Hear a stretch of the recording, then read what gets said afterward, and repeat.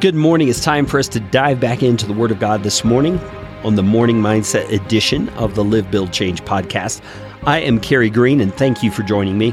We have just yesterday jumped into Ephesians chapter 2, and I'm trying to highlight some things that we typically have been taught are spiritual truths, is the way you might hear it explained. And yes, they've happened on a spiritual level or in the spiritual realm, but it is a realm or a dimension that is parallel to the one we are in and is therefore just as real. And we hear that kind of talk in fantasy movies or in science fiction shows where there's an alternate dimension. There's something separate from this world we live in, but it's just as real. And somehow the characters, it's explained through magic or some kind of a thing that the person is able to move back and forth between the dimensions. We're all for hearing that in a fantasy story or a science fiction story.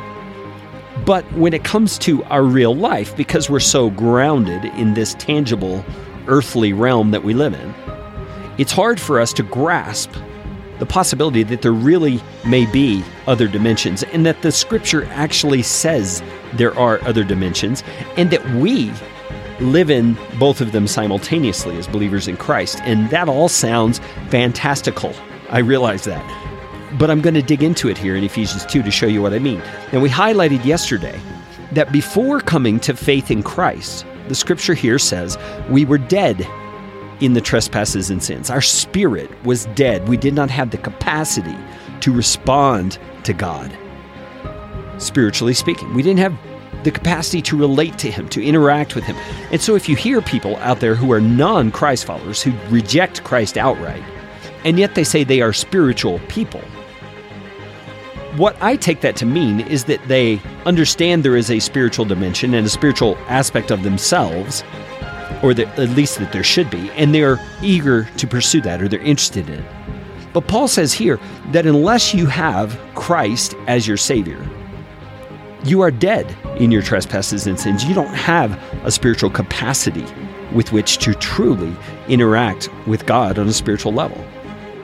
And that's a sad truth about the world that we live in and the people who reject Christ.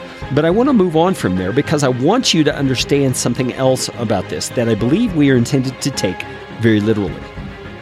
In verse 3, Paul says, "We once lived in the passions of our flesh, carrying out the desires of the body and the mind, and were by nature children of wrath, like the rest of mankind." So at one point, before we knew Jesus Christ, before we placed our faith in Him, we were children of wrath. And what that means is God's wrath was aimed at us, just like all of mankind. And His anger, His wrath was aimed at us because of our sinfulness, because He is holy. This is something that's skipped over far too much in the church these days. And because it sounds like an angry God, it sounds like God is not very approachable. But that's what happens when a holy God's standards are violated.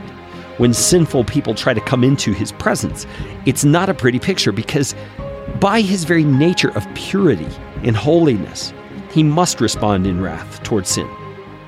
And then in verse 4, we're not going to have time to get into it very deeply, but a little conjunction, the word but, changes everything for us. But God, being rich in mercy, did something. And I want you to live this day mindful of this fact, that God is rich in mercy toward you. He is. He is rich in mercy toward you. It says, because of the great love with which He loved us, even when we were dead in our trespasses, He made us alive together with Christ. By grace you've been saved. What is that saying to us?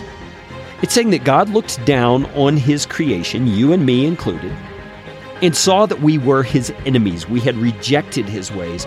By our very nature, we are children of wrath, He says.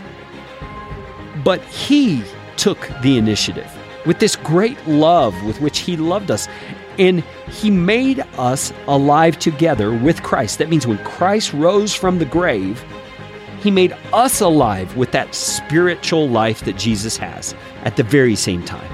Let's follow up on this again tomorrow.